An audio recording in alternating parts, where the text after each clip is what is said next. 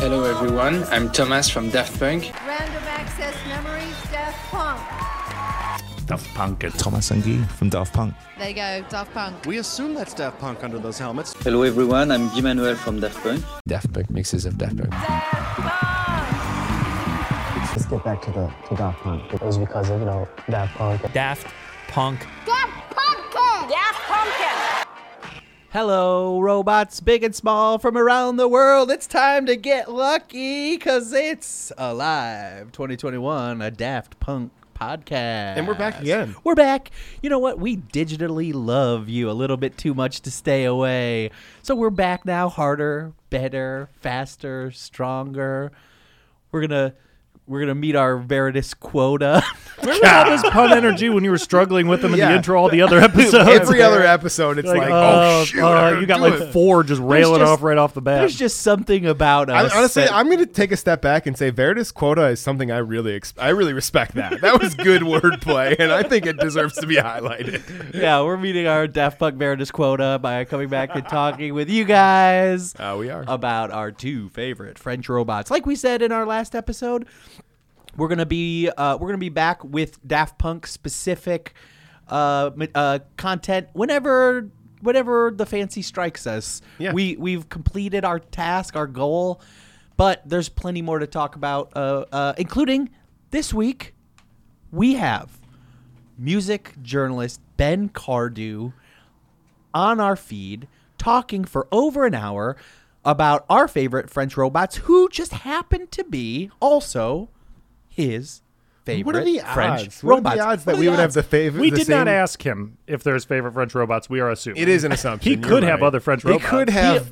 French robots that he prefers over He Daft did. Punk. I don't think so. He wrote the book on French robots. So that's I think it's safe to assume they're his favorite French robots because music journalist Ben Cardew is releasing a book called Daft Punk's Discovery: The Future Unfurled, out September 3rd.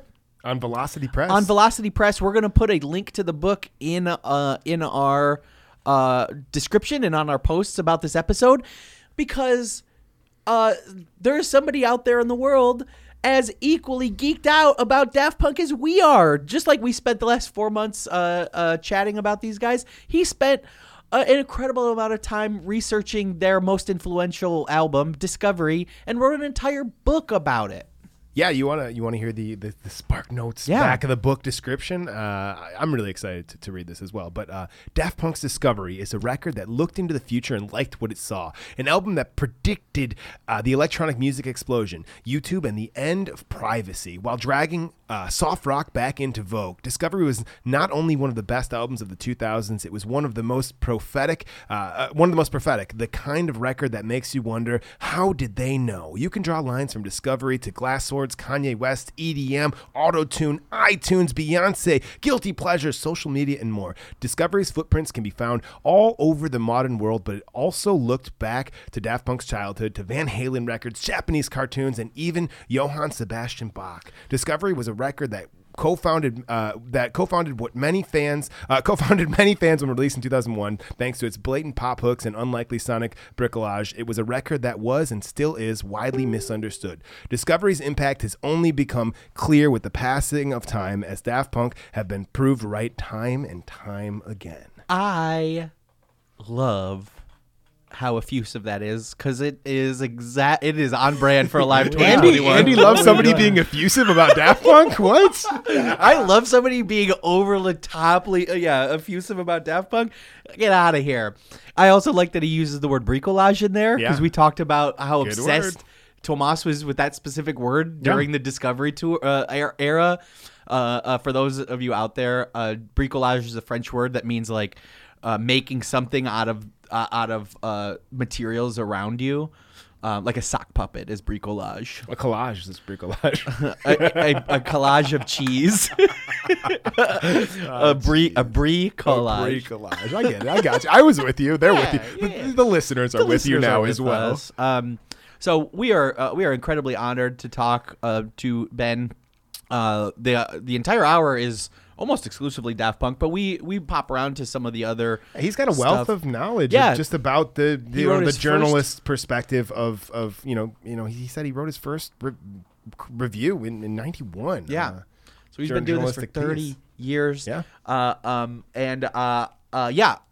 I say at the end,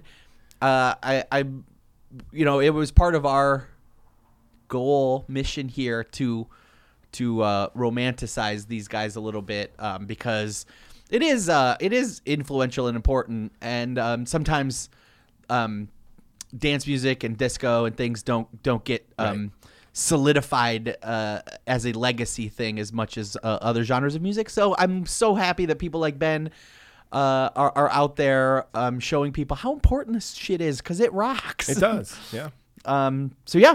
Please enjoy our interview with Ben Cardew. Oh, follow him at Ben Cardew on Twitter.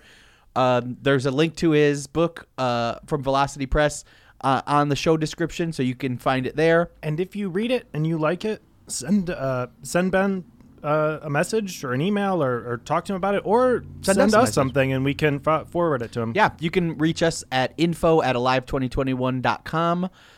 Send us anything you want. Thoughts about Daft Punk, your favorite Daft Punk songs. We did get a good group of fans sending us their top 10 Daft Punk songs after our epilogue episode.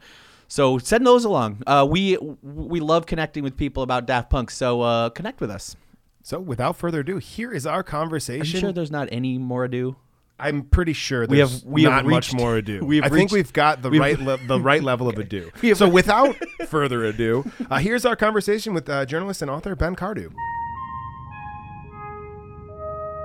I am so excited to talk with Ben here. I'll say as we start, since I connected with you, Ben, I have had several instances where I'm reading an article and I'm like, this is really interesting, or this is a great take on this album, to look up at the byline and be like, oh my God, I get to talk to this guy very soon. Yeah, right. That's exciting.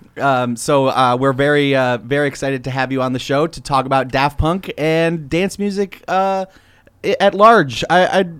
For you, Ben, how did you get into this world? What was your entry point?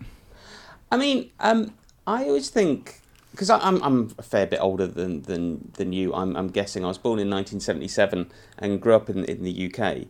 And one thing I've always found is that dance music was kind of like really present when I was growing up. You know, like you had sort of those early house hits, which were, you know, actually big, like number 1 hits, number 5 hits, like going in the charts when I was about 10. And you know, because the UK is quite small and quite centralised, you know, you'd see the big chart show and you'd see, you know, like Jack Your Body or something like that. Mm. And when you're 10, you don't think, wow, what's this incredible sort of, you know, crazy musical craze. Like, oh, yeah, that's, you know, pop music, more pop music. And so it's kind of always there, really. Then I think round about when I hit sort of 13, 14, 15, I got more interested in like Aphex. Well, for a bit I was really interested in like, you know, sort of quite kiddie rave things like Alternate and The Prodigy. Yeah. And then a bit later moved on to like Aphex Twin and artificial intelligence things. That's right up Devin's alley here. Yeah, absolutely. Oh, it's the best. I could go on about that for a very long time. So, but all this, you know, before like I was going to any kind of clubs or anything like that, I was just sort of listening to it. And then, you know, when I actually hit 18, 19, started actually going to clubs and seeing people DJ and that kind of thing, that's when I really got into it. But it's almost always been there, you know? Yeah. The groove is in the heart, as we like to say. Absolutely. Exactly. Exactly. So you're like a 20-year-old when Homework hits. And obviously that's huge in the UK too. What was your first experience with Daft Punk? Like I saw your tweet about seeing them open for Basement Jaxx, and I can't even believe how much of a dream that would be to witness. Well, do you know, I've been trying to tell everyone that story, and I've been trying to confirm what actually happened, because it's one of these gigs that seems to have like basically disappeared off into the ether, and like literally it looks like I'm the only well, no, me and my mate, we're the only people on the planet who can actually remember it. But like Daft Punk, I think I first heard like about 1995 when Defunct came out for the first time, and you know, it was like one of those. It was a brilliant record that I think a friend had in his collection, and I just the other day I was looking back on the tapes, the tapes I used to have, and like I used to have like a recording of them playing at Tribal Gathering in '96, which I got off the radio. So you know, even before like Homework came out, I was a fan, and I was starting to review things at the time. I was lucky enough to get like an advanced tape of Homework, and I went to see them DJ just as Homework was released, like sort of January 1997. And I was a massive fan from then on in. I mean, the Basement Jaxx thing, that was a few years later. That was like when I was living in Paris. Like, it was either 99 or 2000. And sorry, I've got to tell the Basement Jaxx thing again, because I'm... Yeah, absolutely. We absolutely want to hear it. I'm sure all the listeners want to hear it. Well, but basically, okay, so I was a big fan of Basement Jaxx as well, and I was living in Paris at the time. And I saw Basement Jaxx were playing a gig, and I thought, oh great, you know, I really like their debut album. I'm gonna buy a ticket. And so me and my friend bought tickets. I think I went down and bought the tickets, and I sort of got back actual physical tickets. And it was like special guests Thomas Bangalter and Guy Manuel de Homo Christian. I was like, what? Because it wasn't announced anywhere. It was just like when you got the ticket, it's like, all right, okay, they're supporting. So I got really, really excited, and like Basement Jaxx were playing, I think it was Élysée Montmartre, which is like 2,000 people or something like that, and I thought this is going to be massive. Like after the bat, everyone's going to be around. It's like Daft Punk in their hometown, and after Basement Jaxx played, almost everyone left, and there were like literally 20 of us just watching them DJ for, I think it was about an hour, and it was just like, I can't believe that this is happening. That is literally a dream come true. Oh my gosh! You know, it is a funny phenomenon sometimes where like the hometown crowds are like over it, they're used to it, so they don't realize how special it is. Well, there's sorry to mention my book already in a very clanging book, but there's a kind of chapter in my book where when I talk a bit about this and how like basically when I was in France, I lived in France from two periods, like 97 to 98 and 99 to 2000, and people liked Daft Punk, but like they weren't kind of quite heroes. Like people sort of they had like really big hits, but the bands people really were all behind were like Air. Like everyone wanted Air to be a massive hit, you know. And like Daft Punk were sort of kind of cool, but not that much, if you see what I mean. Yeah. Like, I kind of thought I'd go there and be like, oh my god, they're the biggest thing ever, and they kind of weren't. People had a weird, like slightly sniffy attitude to them. One thing, I really enjoyed your piece on Medium about the kind of secret history of Basement Jaxx. The Rudy thing? No, it was a piece from a couple of years ago that kind of goes through their early catalog. And it was really fascinating. At the end, you kind of talked about how some folks predicted that Basement Jaxx was going to be the act that kind of broke through in the way that Daft Punk did. And I find that really fascinating, especially, you know, hearing about them close out a show in Paris, you know, after Basement Jaxx and everyone leaves. That's really, really interesting to me. Yeah. Well, I mean, for me, certainly, and I think for quite a lot of people, that like the first albums of both Daft Punk and Basement Jaxx like left them kind of level pegging. Like, you know, they were both sort of really big underground acts that had kind of broke through in a way, and it wasn't obvious who was going to be the biggest one, you know, because Daft Punk weren't as big as they would then become, and Basement Jaxx were, it's not, I mean, they got bigger later on, but they were kind of like a really big act at the same time. And again, that's really been lost, because like now, I mean, Basement Jaxx are well respected, but like Daft Punk are these like incredible gods who changed everything forever, and Basement Jaxx like, yeah, you know, they could. So if that was something of a general feeling about them at that point, what do you think changed? Do you think it was discovery and its long-standing legacy that changed, or what changed about Daft Punk's perception? It was Coachella, basically. Yeah. I mean, because like Discovery did well, but like Human After All really did not do well at all. And people were like, nah, Daft Punk are over. They're finished. You know, this album is rubbish. I mean, I quite like Human After All, but like, you know, the general perception was that it flopped. They'd done really badly. And they kind of, they felt finished. And then, you know, they did the Coachella show and the Alive tour, and it just brought them back massively. And suddenly, like, they were absolutely the biggest thing ever. Whereas, you know, when like a year before, there'd been nothing. And again, something I thought wrote about in the book is like, you know, apparently when they played Australia on that tour, the demand for tickets was like the biggest thing ever. Whereas Human After All had only got to like 40 or something in the Australian charts, and that was just like a year before. So it was really like a really quick turnaround and really actually quite unexpected. Yeah. Did you see that tour?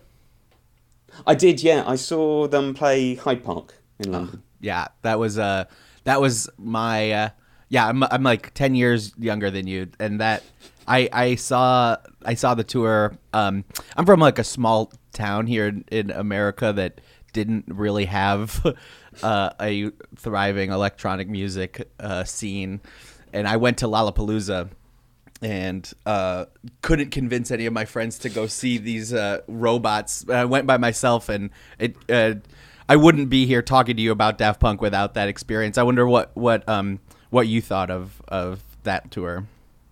I mean, it was so good.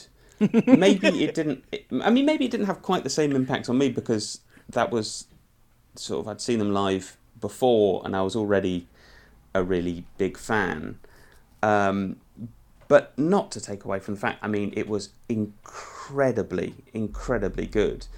At the presentation, everything, and it was just so like enjoyable. It's just like if somebody had asked me, like, what do you want from a Daft Punk tour?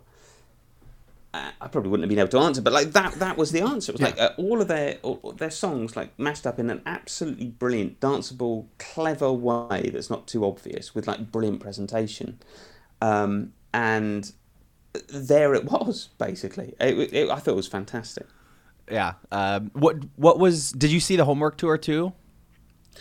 I saw sort of two stages of it basically. Like they did, because when they started off, they were doing DJing. Right. I think they called it Decks and Effects. You know, so they were DJing, but they had like samplers as well. Right. And I saw that in Manchester, and then I saw them actually play live on that tour at the Glastonbury Festival, which was another amazing gig. Yeah, it was really fun too. That was a thing that I didn't know a ton about before starting this project, was what everything looked and felt like on that tour. And it was cool to go through the pirated tapes or whatever and kind of track the evolution of that from just kind of more a DJ focused thing into what it eventually became. These guys' relationship to the technology of this music is one of the most fascinating things I learned about this whole experience. What are your thoughts on that? Like Tomas's nerdiness about machines and stuff like that. Well, I think what it is like they were so lucky to have found each other. Yeah. Because like Tomas is a total nerd who'll, you know, read manuals and really understand how things work, and Guy-Man is the bloke that goes, yeah, that's done, that's finished, that's the one. And that's a perfect combination, because I think, all right, they've both done really good solo work. Okay, Guy-Man's not quite solo, but like, you know, work apart from Daft Punk. Yeah. But like, I mean, I think it was really interesting that like Thomas Bangalter, his first solo thing is going to be doing scoring a ballet. I know. That's so Thomas Bangalter. I know. You know? I know. Absolutely. I'm in love with how much of a nerd he is for this stuff. It just like, it really speaks to me.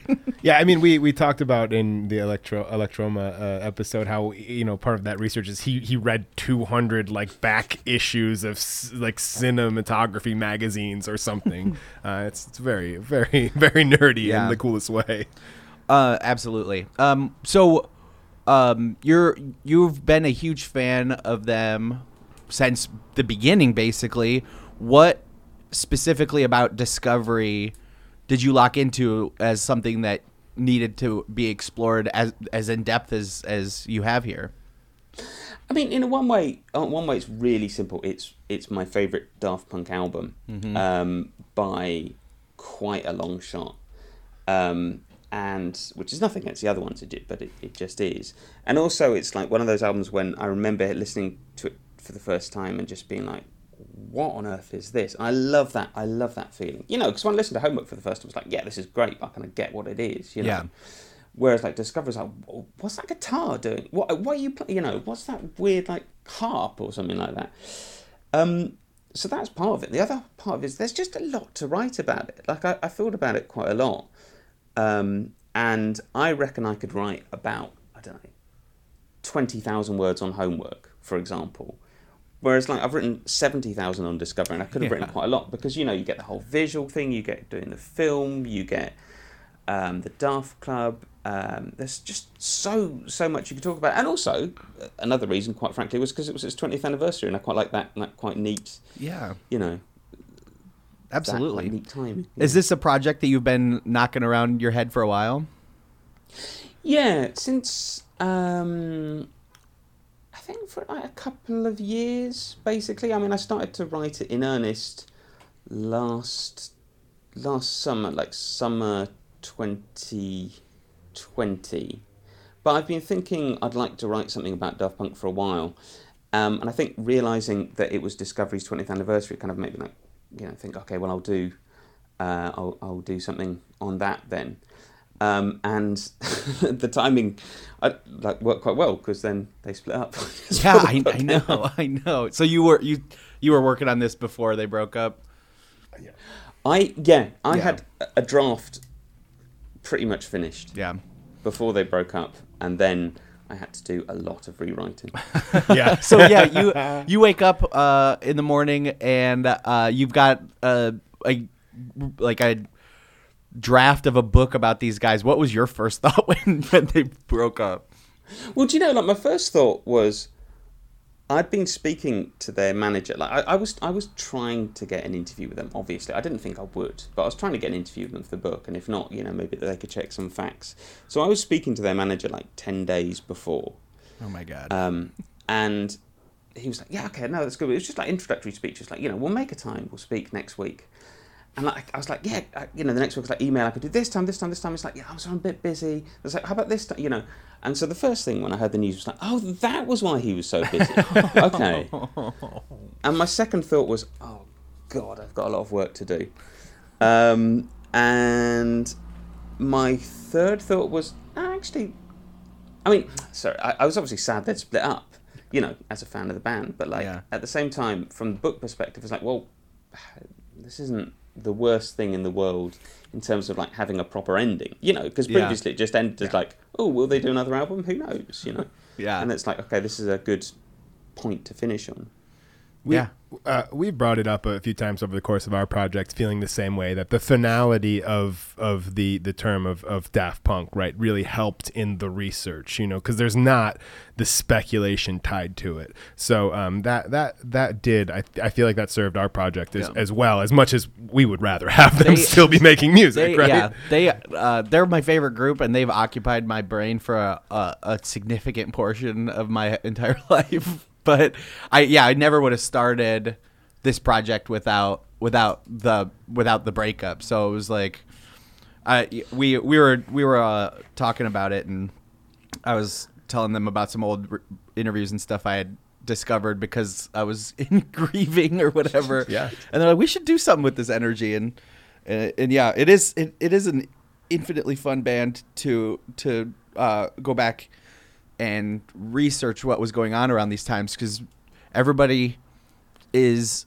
on board with the mysteriousness and they don't talk and all this stuff. But if you go back, there's a wealth of information about these different eras of projects that they've done. Well, this is one of the reasons why I wanted to write the book, because like, it's not that I want to demolish the mystique around them, because you couldn't do that. No book could do that. But like at the same time, there are various myths that have grown up. Like I was talking to someone I was talking to someone about them in the park, And they're like, oh, of course they've never shown their faces. Like, yeah, they have. Like they've done so for years. Yeah. And, there is this kind of misconception in a way that they're like, these totally anonymous gods of music. And it's like, well, their music, great. They're absolutely brilliant. But they're not like, they are fundamentally two people from Paris. They are flesh and blood people who, have had a fairly dodgy band before and, have made mistakes. And I think that was one of the reasons. Because for me, that actually makes them love them more, if you see what I mean. Yeah, it's absolutely. not like demolishing it. It's like, actually, no, I love the fact that they're just two people from Paris. And, like, in the early promo photos, you can see them smoking and they look about 12 years old. It's like, I love all of that. Yeah, absolutely. Yeah, and as like a huge fan of them, I'd kind of accepted the fact that they were just these two mysterious figures that didn't really talk all that much. But once you start digging in, they, especially Thomas, does love to talk about stuff. Yeah. And this, what you chose to write about was one of my favorite times of our show to look into, because there was so much going on. You mentioned it briefly, but Discovery is this kind of like flashpoint in the history of pop music, but around this era, there's so much more going on. I thought it was so interesting how forward thinking they were about the industry at large with the Daft Club and all that stuff. They're like, they have this ear for the music, but they also are really on the cutting edge of like the business of the music industry. I wonder what kinds of stuff you learned about Daft Club and their relationship with the industry behind, or the money behind the industry, while you were researching this book. Well, one of the first people I managed to speak to was a man called Simon Scott, who worked with them on the Daft Club, and he's actually credited on the Discovery sleeve as concept and art direction. I was just looking it up. And basically, he... I don't think he's ever really been interviewed about his role in the Daft Club before. And it was just sort of fascinating. Like, basically, he said, they had this idea that they wanted to explore more about, what the album could be, and his role was to sort of protect, to help them do it with the technological know-how. But like, for example, apparently, according to him, their record company at the time was like, what is this? What are you doing? They weren't like particularly it wasn't that they were against it, but they didn't quite maybe totally get what it was or why they needed to do it. And he talked, for example, about like if it was a success or not, and kind of mistakes and that kind of thing. Like, for example, they were going to include the software on the card, so you wouldn't have to download like 200 megabytes, which seems like nothing now, but at the time it was quite a lot. But that didn't work, and I think like it was just one of the things that really has always puzzled me about the Daft Club is like why they ended it when they did, because like they ended it just as like iTunes was opening and people getting into downloading music, and just as broadband was taking off, basically.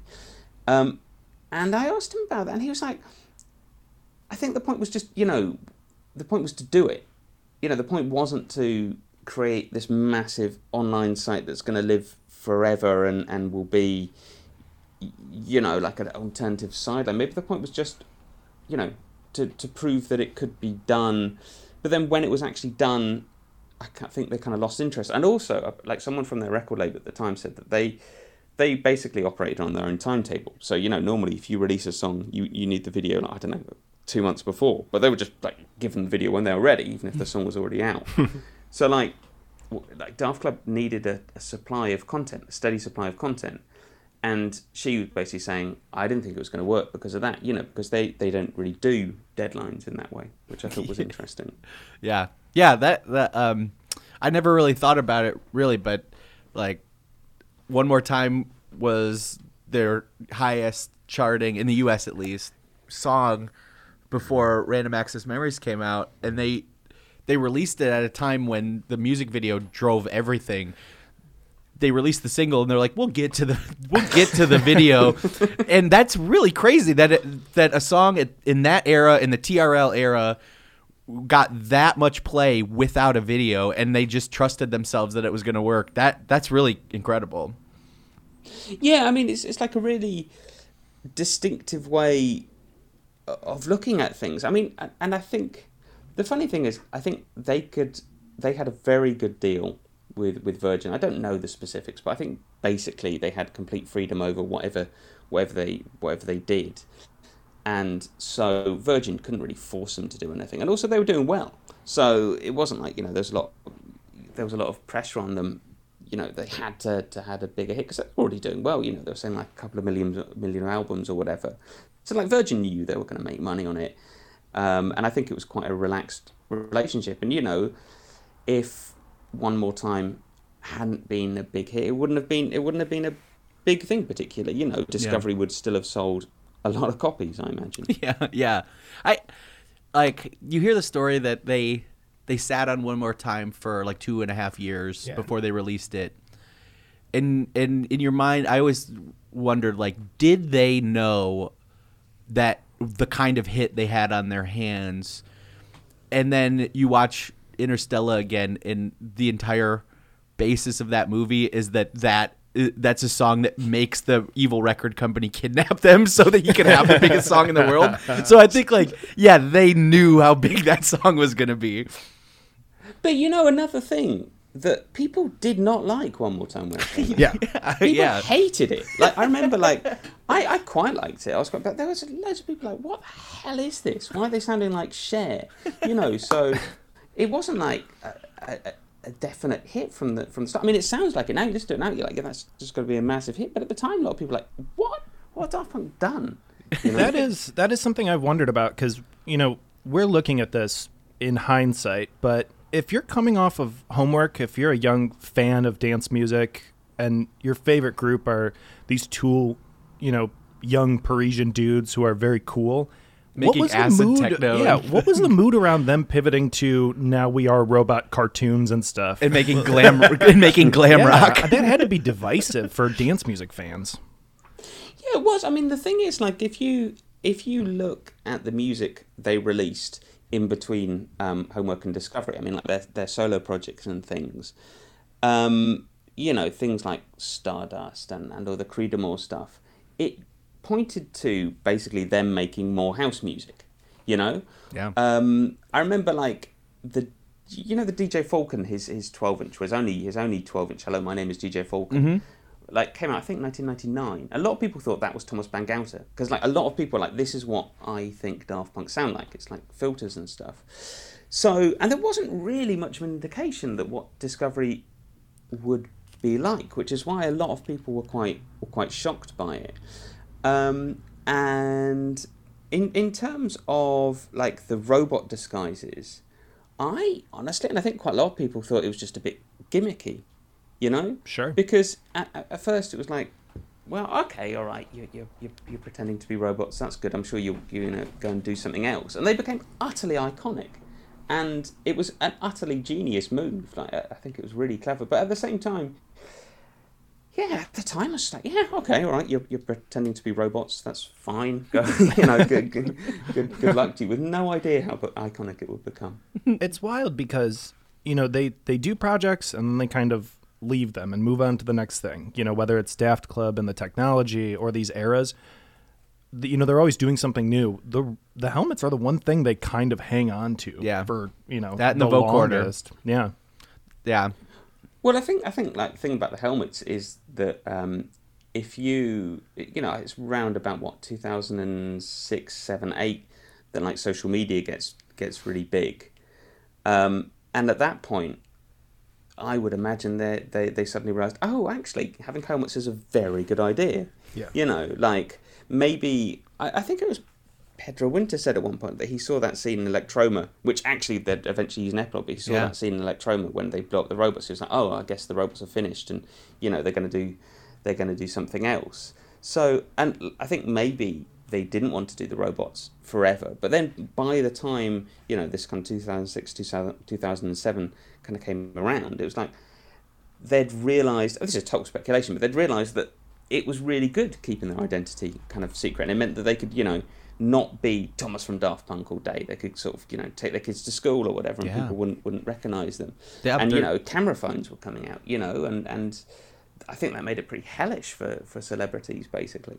Yeah, there's that scene with Pharrell in the Daft Punk Unchained, where he's talking about the freedom that Thomas and Guy-Man gave themselves with the helmets, and he's getting swamped trying to get in a limo, and he can't, he's like, I can't go for a coffee. Like, they somehow had their cake and ate it too, right? They somehow became this global phenomenon, and they are also dudes that can just be people. It's an incredible thing they gave themselves.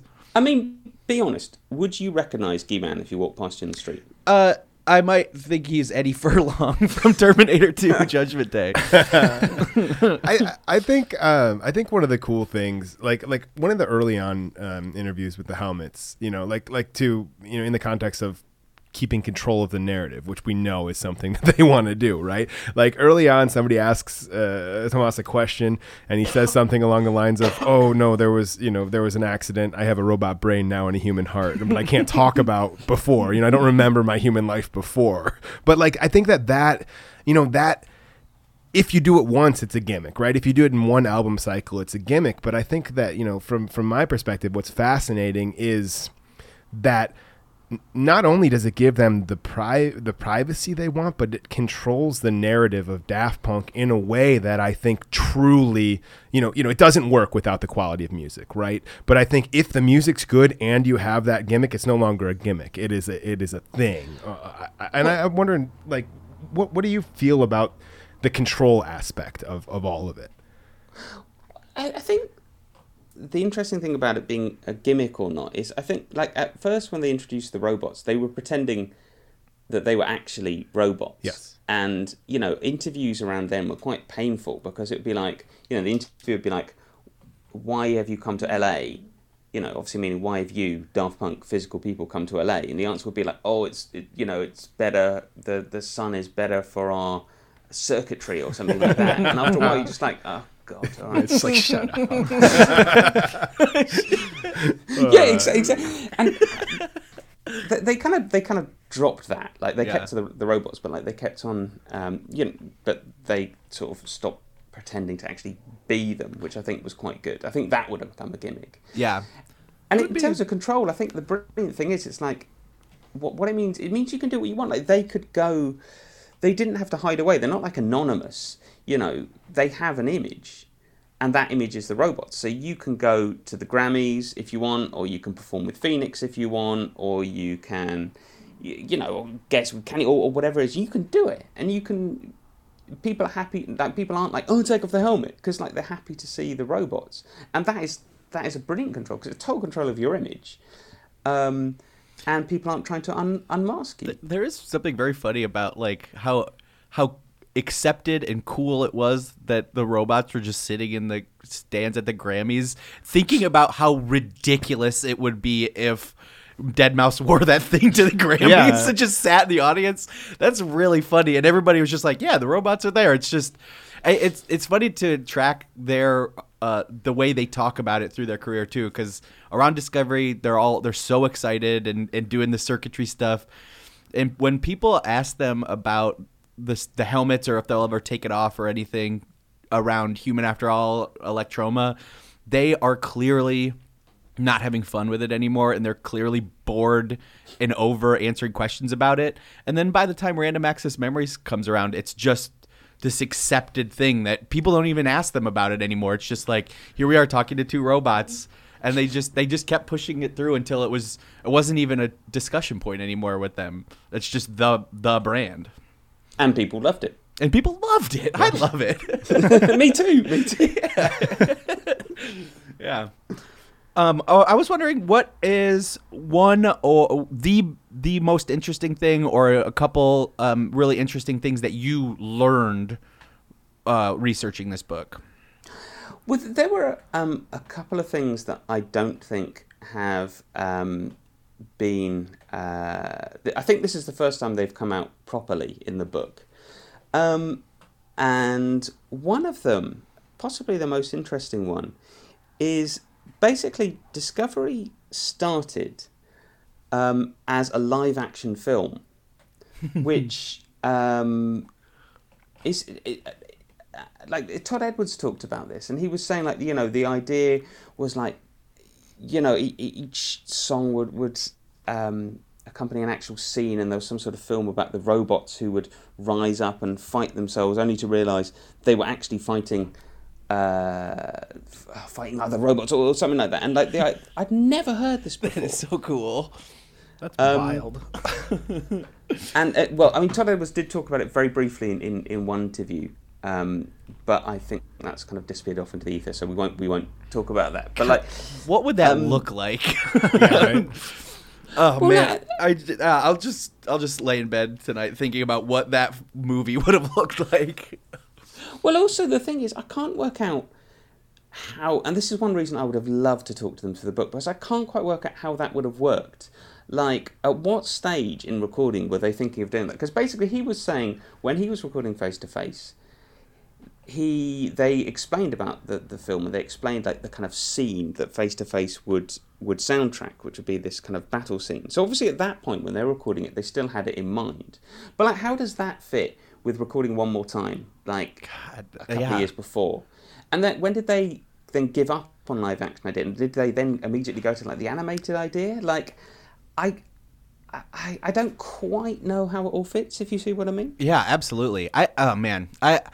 That's one thing I really love and appreciate about these guys, and is like through the process of learning about them for the show, have gained a deeper appreciation for them as artists, is their ability to take a seemingly small idea or like starting off point for a project, and then just keep running with it until it becomes this entire like big new out of control thing. Like, they start Ram with the idea like, what if we were live recorded drums, and it just blew up into this bigger than life project that spanned countries and continents and all that crazy stuff. And even the helmets, like, they were like, hey, what if we kept covering our face in fun ways, to the point where they were talking to NASA scientists about the technology and Jumbotron specialists to get the faces to that. It's really inspiring to see them really cling to their ideas and run with them and let them become bigger than life. And put the work in as well. I think that's one thing about them, is that they really, really, really worked hard. Like, apparently recording Discovery took ages, and like left Thomas particularly very, very tired by the whole thing, because there's a whole concept and they had to go through with it. And then Random Access Memories, how long did that take to record? But they saw it through. Or like, all the money they put into like preparing the Alive 2006 2007 tour, but they did it. They did the work. Like, even though they didn't produce all that much music over their 28 years or whatever it was, they were working like every day, it looks like. And obviously they're incredibly talented, but at the same time, they didn't just sort of lay back on their laurels. They were like, okay, no, we're going to do this, and this is going to involve 2 years of work, but we're going to do it. And I love that about them. Me too. Yeah, it feels like they don't put a limit on a project until it's the limit that they want to place on it later, if that makes sense. They don't enter in like it feels like most recording artists or whatever. It's like, I'm going to make this album, and it full stops at the completion of production or whatever. But it feels like a lot of times in Daft Punk's career, they set out with an idea that they will put a punctuation mark when they feel like it's done, not like and again, intentionality is all there, and it's exciting. The one time that they did put a limit on themselves, right, is there one record that is 6 kind weeks. Of joyless and not looked at as fondly as everything else they've ever done. So that's interesting. Yeah. But I think the thing about Human After All was, in a way, it's the same kind of thing of seeing a vision through to its end. Because if the vision was to do it in 2 months or whatever, or 6 weeks, then it takes you got to be quite headstrong. Oh, yeah. To be like, okay, this probably could be a lot better. Because it probably could. I'm sure with a lot more work, it could have been a lot better.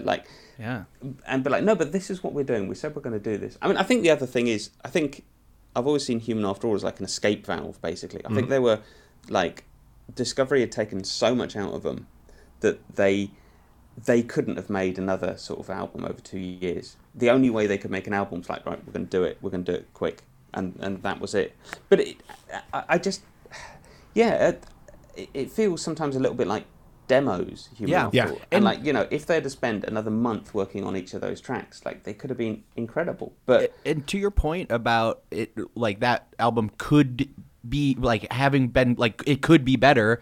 It is the backbone for Alive 2007 in a way that I never really fully processed. Like that is the building blocks for that entire tour, and you watch that stuff blossom into fully realized stuff in the tour music, where that it becomes transcendent. Yeah.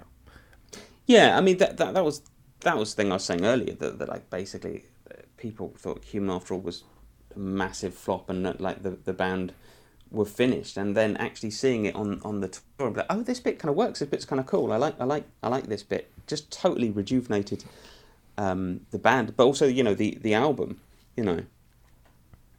Yeah, I think, like, for me, right, the things that hold back, I guess, for lack of a better word, Human After All, is the meticulously created Discovery. Like that makes me want more Discovery, right? And then I personally have a hard time divorcing Alive 2007 versions of Human After All songs from Human After All. I listen to Prime Time of Your Life and I want the 2007 version or whatever. And that doesn't mean that, I think there's intentionality in Human After All. They set out to do something in this more compressed way, and they did it. So I don't know if, like, the good or bad critical acclaim lens that people want to throw on it really even fits. Well, I mean, one of the chapters in my book, sorry to clangingly mention it again, is that basically Human After All is the anti-Discovery. Yes. Like, Discovery was like, light, and Human After All was dark, and Discovery was like shiny, and Human After All was like very much not shiny, and Discovery was about like revisiting childhood emotions, and like Human After All was about showing off a certain tension, a certain sort of stress. So basically, I find that fascinating how it is just the opposite of it. But I agree with you. There's about 4 tracks on Human After All I really like. Yeah. And after listening to Alive 2007, the album, I was like, oh wow, I've got to go back to that. And honestly, the tracks I didn't like before, I still didn't really like. Yeah. I still you kind of like thinking, oh, when's that other bit going to come? And no, it's not. That's Yeah, there's not as much movement on those tracks, but they didn't spend as much time with them. The phrase that we kind of locked into to describe the sound of Human After All was wet splats. It's a wet splatty album. I'm very excited to read your book, and I don't want to spoil it if you have other projects down the line, but are there other albums you could spend this much time digging into? Like, are there other records that you feel as intensely about as Discovery? Very well. That's something I've been thinking about quite a lot, and I think there are, basically, but I'm trying to work out, like, if there's something I can bring to them. So, as I said, like with Discovery, I'd lived in France, I'd been a fan of them for ages, I'd seen them live, so I felt there was something I could actually give. Whereas, I don't know, to give an example, like Pet Sounds by the Beach Boys, I absolutely love, but, like, what could I actually give about that? What could I say that hasn't already been said before? So I'm sure there are some other options. I've got another book project sort of bubbling around my head, which is related more to, like, it's not related to an album or a particular band. It's kind of widespread. I would love to, like, dive into another album like this, but I'm not quite sure. I'm not quite sure if I could. Because your author bio says you wrote your first review in '91, so I like hearing your thoughts on music as somebody that has been professionally thinking about this music for 30 years or whatever. How about that? What are some albums that you've gotten to review over the years that you're like, I am so lucky that I got to talk about this thing publicly when it came out?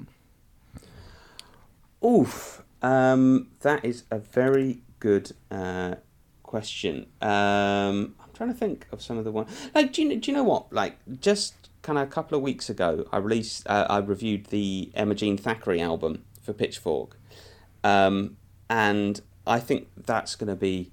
I think that's a really important album. I think it's a brilliant album, and I'm sort of hoping, it might help to get it like more a wider audience.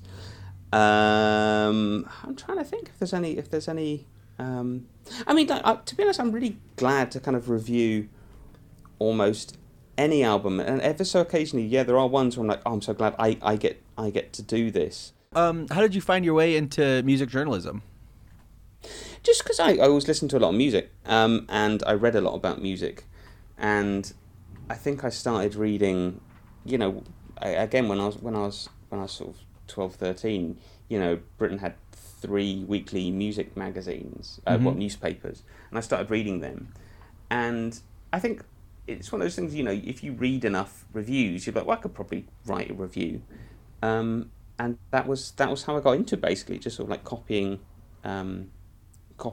what they did, and I did that like throughout university, like as a student newspaper, and then there's a few years when I didn't do it very much, and then there's a while which I went, oh, actually I could possibly make a job out of this, and kind of got into it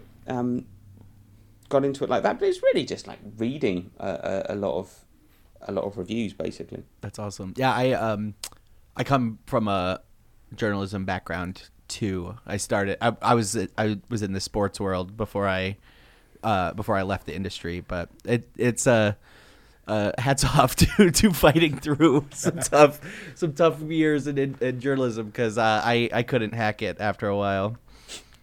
I mean, it's interesting. Like you mentioned sports, and like I love football. I mean, soccer, but I couldn't write about it. Like I don't sort of know enough about it. Like I remember once I thought like, oh, maybe I could get into sports writing, and I sort of sat down to try and write something about a match I'd seen. I was like, I can't think of what to say, Whereas like typically when I sit down with an album, I almost always think of something I want to say about it. Even if I'm not reviewing it, I'll kind of like almost always be like, oh yeah, this is interesting, for this kind of reason, and I think when you have that instinct, it kind of makes sense to go with it. Yeah, I appreciated. You wrote a review. You wrote a great review of 3MB featuring Juan Adkins the week that Andy and I went and caught Juan Adkins. Yeah. It's very fun to see Detroit techno, front and center on places like Pitchfork, because I don't know, Detroit has such a powerful techno scene. And sometimes I don't know that Detroit always recognizes that. Like the Juan Adkins gig was great, but it's another thing where it's like he's doing a hometown show and it's like a small crowd, and it's like, this is a guy who should have gigantic crowds every time he plays. Yeah. Because you're in Detroit, aren't you? Yeah, we are. Yeah. We're here, and over the last, I would say, like 5 years, it's starting to feel like the city itself will recognize its place in the pantheon of dance music. But for a long time, it felt also like the city at large wanted to keep it like this hidden secret that we have this history with this music. So it's nice to see more and more people recognize it, because it will be like this thing where you meet somebody from Germany and they're like, Detroit, you're from Detroit, like techno, man, techno, and people here are like, yeah, whatever. Well, it's like one thing I remember, like when I think it was last year, Inner City released a new album. Yeah. Mm-hmm. And I was like, oh my God, it's a new Inner City album, first Inner City album in like 20 years or whatever. And I the various places I wrote for, I was like, I really want to review this. This is really, really important. It's like, imagine if like Joy Division came back with an album. Yeah. It's not going to happen. You know what I mean? Absolutely. Yeah. And like, nobody wanted me to, I did review it for someone in the end, but like it was a really, really hard sell. And I was like, And there's a moment when it's like, hang on, am I wrong? Is this like not a big thing that Inner City come back? I was like, no, they really are. They're like a really important band, you know. Same thing happened with the 10 City album this year. It's like, oh my god, 10 City, like another legendary, absolutely properly legendary dance music act, you know. And again, I was trying to, you know, pushing to get to review the album, and like, not many places wanted it. And again, I was like, but they're 10C, you know. One of the most important like bands in house music, like, you know, in electronic music. But yeah. Kevin Saunderson is the other person that I could talk about as much as Daft Punk. He's, you know, we see him a lot, and his sons play out a lot here. His music is just resonates with me. I love him. Well, I mean, when I was, particularly when I was younger and first getting into, you know, techno and things like that, like I was like those German people, you know. The idea of like people being from Detroit was like, whoa, you know. Like, it's Detroit, you know, you invented techno. And, you know, whenever a DJ came from Detroit, it was like, oh, yeah, this is going to be good because he's from Detroit, you know? It was quite, it had an incredible cachet. It still does, but it was just like, back then it really blew our minds. Yeah. Yeah, it's cool to hear there's folks, like, helping add to the legacy of this music. We talked about it here. Like, that seems to be part of Daft Punk's goal with a lot of what they did with Random Access Memories was like lionize where this music came from in a way that, you know, like disco and house music don't get romanticized the same way as like the beginning of rock and roll does. So it's cool that there are people that are talking about this music's roots and history and helping cement its legacy, you know? I mean, they were a really good band for, like, acknowledging their sources and saying, you know, helping to give a helping hand to other people and to like, you know, shine the spotlight on their heroes, which is another thing I really liked about them. I mean, like, you know, having a song called Teachers on your first album where you're like, yeah, these are the people we've been inspired by. It's kind of very, very generous, particularly as your kind of first album. You know, you probably in your first album, a lot of people are like, no, I'm not inspired by anyone. This is all my own work. And they're like, no, these are the people, you know, who inspired us. These are our teachers. And I thought that was, again, like, showed a real generosity of spirit. Yeah, it's been their MO as a group since the very beginning, that they're drawing from the nostalgia of what they fell in love with as artists as kids, while looking forward technologically and thinking about how they can use the sounds that they fell in love with to push music further down the road technologically, you know? Yeah. Oh, so I think we're about to wrap up. Thank you so much for your time. You're very welcome. Do you want to just talk about the book in general terms and where people can get it and all that stuff to close out? Sure, yeah. It's called Daft Punk's Discovery: The Future Unfurled, and you can get it from it's published by Velocity Press. You can get it from them directly, or it will go on wider sale soon. I think if you get it directly from Velocity Press, like, you know, you can get it earlier. I really hope people read it. I really hope people enjoy it, and also I kind of really, you know, if people do read it, I really want to know what they thought. You know, get in touch with me on Twitter or whatever at Ben Cardew, and just let me know what you think, because I'm kind of fascinated to know what people make of it. You spend all this time doing something, push it out into the world, and some people have already told me, but like the more feedback, the happier I will be. I cannot wait to read it. I'm so excited that it exists, and you're in the right place, because we have we've built a small little following of Daft Punk people that we've been contacted from people on 5 different continents about these guys. So if you're out there listening to us, check out Ben's book, Daft Punk's Discovery: The Future Unfurled. And you know what? I think it would be fun for us down the line to do like a book club episode where we come back and I love that. Come back and chat about the book and try to get more people excited about purchasing it. So thank you so much for your time, Ben. It is so much fun to talk about this music in this world with somebody as equally geeked about it as we are. Well, it's been an absolute pleasure for me too. Holy motherfucking shit. What a ride that was. I thought you were going to come up with some creative ways to not swear there. No. Right away. Holy mother. That's very funny. What an incredible treat that was to really talk fun. to somebody who likes all the same crap we do. I'm really glad that. Thank you, Ben. Thank you, Ben. That was really awesome. That Thank you for amazing. speaking with us. Yeah, when such he was a cool thing. when he was talking about like locking into like early dance songs as a kid, and I made that the groove is in the and then we found out he wrote a piece for his Solid Gold column for DJ Mag. That's about that song. Very cool. Yeah. So I know everybody likes that song, but we really like that song. Everyone likes grooving the but I like Groove. You know what else was really cool to me? Again, like bringing up other albums, bringing up Pet Sounds, and again bringing. I dig somebody who I watched a Pet Sounds documentary yesterday. Yeah, I mean on Woof. Amazon Prime. Ben, Meow. Ben, if you're ever in Detroit, come hang out with us. Is all we're saying. You're our people. You guys rolled right over my Pet Sounds bit. I got the bit. I just kept moving. What was your Pet Sound bit? You don't need to double back on the bit that didn't land that hard. I've got more important animals to talk about. So at the beginning of the episode, we were talking about French robots. I found a French robot, and I don't know what to do with this information. The digesting duck was an automaton in the form of a duck unveiled on May 30th, 1739 in France.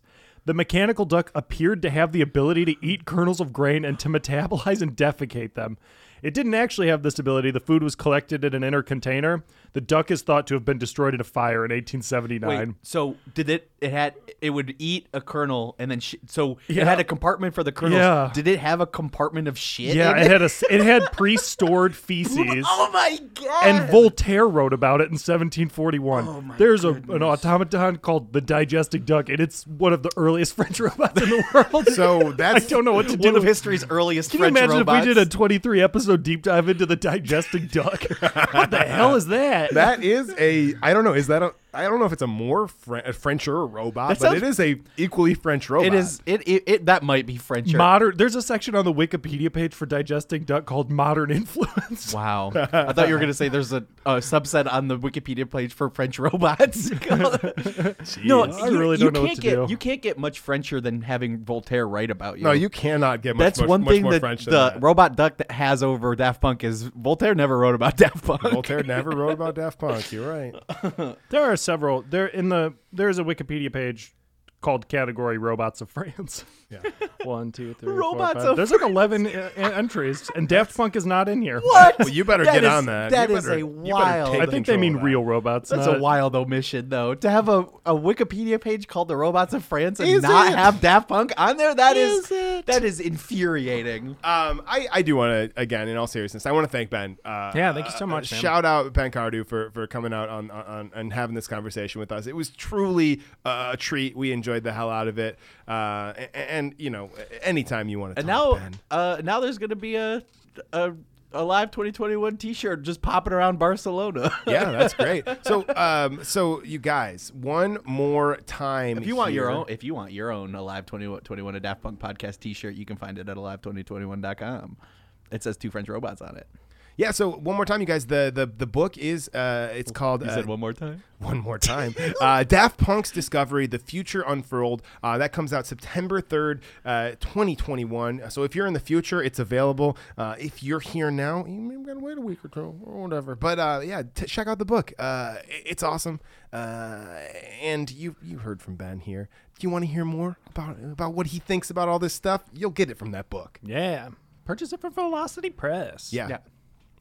Awesome. At the end of every episode, for those of you who make it 3 hours into some of these episodes, we do a segment that we always and have always and will always call From My Blarps to Your Burps. You can't rewrite the past like this. We didn't name it until the very end. And it's always been called From My Blarps to Your Burps. That is so funny to me.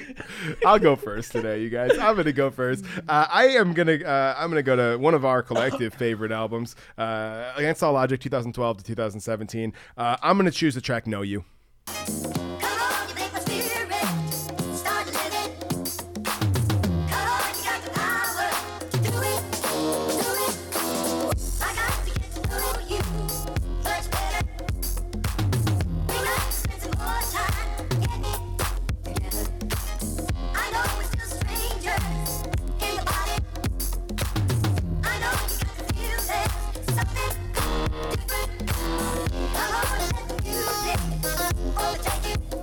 Hey, there's not a bad track on that album. It's start to finish. It's tough to choose one. But the funny thing is, so we're talking before recording, and I go, you guys, have we done much Against All Logic? I think I'm going to choose something off 12 to 17. And then Devin goes, I listened to that album on the way here. Me, personally, I listened to it yesterday. And Andy goes, I listened to it yesterday too. So all three of us listened to that album. So that is a triple thumbs up there. Truly one of the albums I listen to probably once a week. Yeah, I can't. It's like Random Access Memories or like Discovery. It's one of those albums that I cannot make myself sick of, no matter how much I listen to it. I always find something new in it. Yeah. It is truly, and if you like electronic music and dance stuff, it's truly one of the all-time great albums in the history of this music. I second that. Check it out if you haven't listened to it. Start to finish, great album. Yeah. Slappers only. Slappies only. So yeah, I listened to that album while I was grilling last night. It finished. I still had like 20 minutes on the potatoes. So I turned on some Spice Girls. Yeah. And I still had 20 minutes on the potatoes. That's very funny. Can you tell our listeners that you make potatoes specifically so you have more time to spend outside listening to music at the grill? One of my favorite things in the world is to bring my big, huge portable speaker outside. We call it the Burp Box affectionately. and affectionately. That's very funny to assume that the Burp Box could be affectionate or an insult, and to clarify that this is an affectionate. This is my moniker. This is a box of burps, and I hate it. Yeah. But the burp, I hate my burps. I hate this box full with burps, but the Burp Box I love. Is that name in origin from listening to Claude Von Stroke in Deep the Woods Throat on and it? vocal Yeah. and vocal Yeah. cords? Yeah, okay, Yeah. cool. That makes sense. One of my favorite things in the world, to perhaps eat a small a gummified treat. Yeah. And have a brewski or two and sit out there and put some potatoes and meat on the grill and just groove out in my backyard. Yeah. Dancing in front of a hot grill. Makes so sense. yesterday after Against All Logic, turn on Spice Girls, and I look like 3 houses down from me, and my neighbor is also grilling. And I looked at him, and during Wannabe, with like the Spice Girl song everybody knows, and he locked eyes with me, and he had his tongs up, and he started dancing in his backyard, and I was like dancing along with him, and I'm here to tell you right now that dance music and grilling and grooving is going to solve. Andy Reid, connoisseur of suburban bliss. Connoisseur of suburban bliss. Ooh. I've always called it beats and meats. Yeah. But it might be more welcoming to our vegetarian friends to start calling it grilling and grooving. Or beats and eats. Beats and eats. But I guess that we'll workshop it. We'll figure it out. Workshop it. But it's going to solve world peace. So what song did you choose? Okay. So I listened. I talked about my duck. Andy's got to talk about Spice Girls. So funny. we recently watched Spice World and realized that they fucking groove. They do. And as a 10-year-old or whatever, when they were the biggest band in the world, I was like a 10-year-old boy, and I was supposed to hate them because it was like all girl stuff, right? Revisiting Spice World as 30-year-olds, highly recommend. So a lot of their album tracks are like schmaltzy, like romantic, like downbeat, like not groovers. Right. So you skip over those. But then some of them are like this.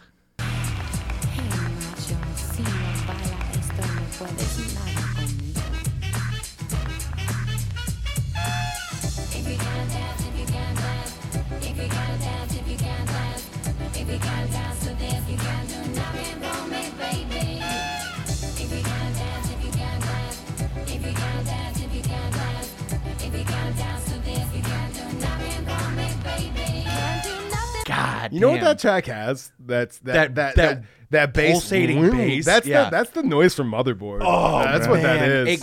It that bass. No, it's the noise from Spice Girls. You know what I Motherboard mean. has Spice the Girls. noise from Spice Girls Yes, in it. Motherboard has the noise from Spice That Girls. pulsating bass noise. I was listening to it loud, and it just hooks into you. This is honestly, I've listened to this song like 5 times since I listened to it last night.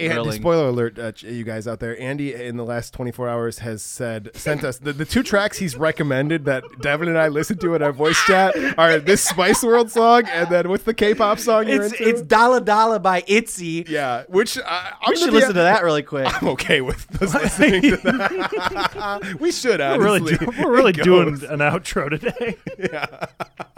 Oh, this is a fun outro. But it's wild because I was noticing that this song, I said it in the chat, Andy, that this K-pop song, if you take out the chorus and the vocals, it's just like a Dirty Bird Deep House track. Absolutely. It's kind of what it is. So I'm not willing to commit to being a K-pop fan right now because I listened to a bunch of other K-pop stuff after this. I stumbled across this, and it's not as like clubby as this, but this is the song Dala Dala by ITZY.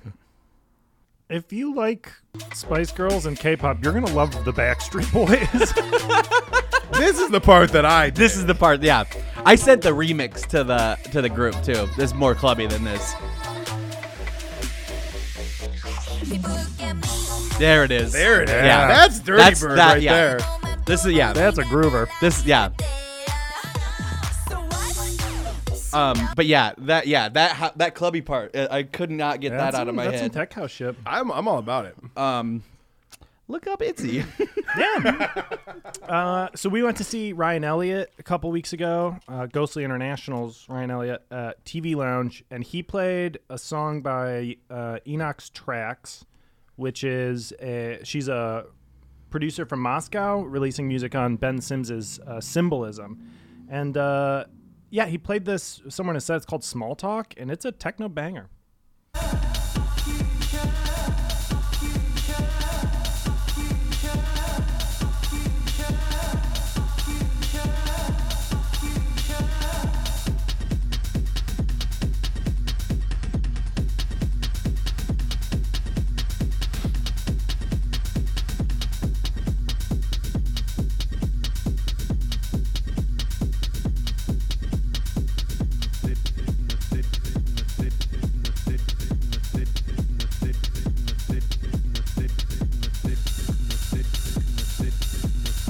Woo, boy. That's a kick drum That's- sound I that's like. warehouse and that music, baby. vocal sample is incredible. It's great. So yeah, check out Enox Tracks.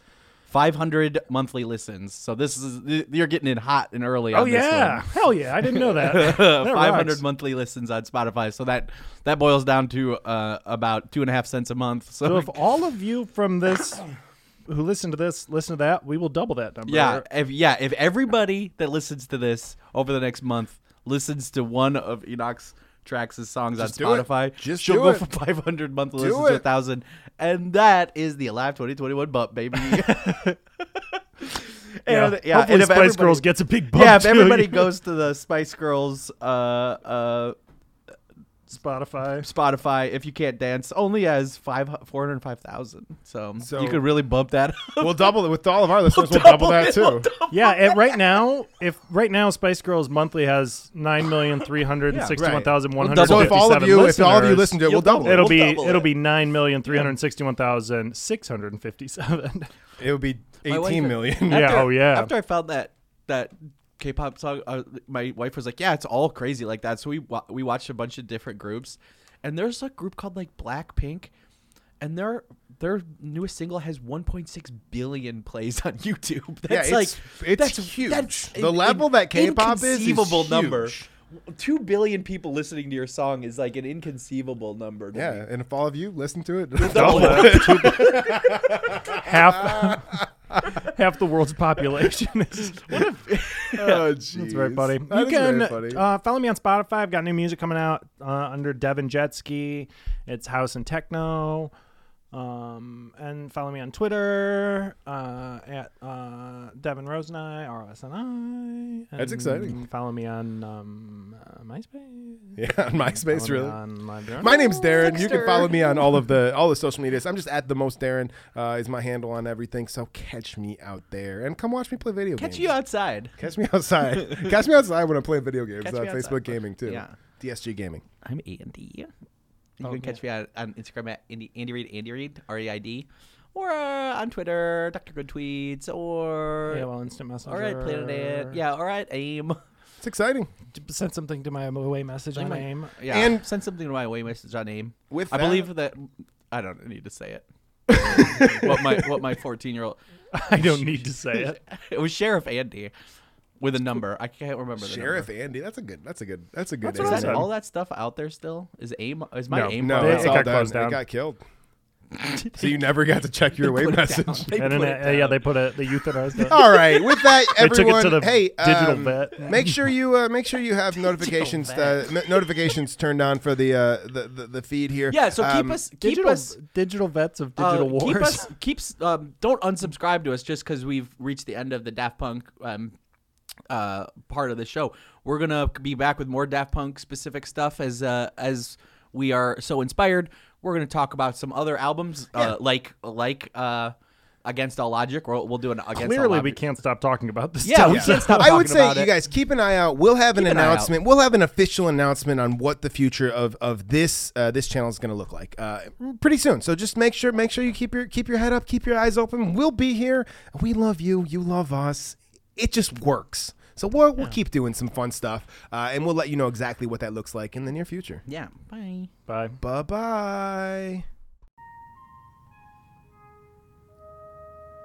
Hello, everyone. Alive 2021 is a member of the Planet Ant Podcast Network and was created by Andy Reid, developed by Andy Reid, Devin Rosenai, and Darren Shelton, with technical production by Darren Shelton. For more information, please visit alive2021.com.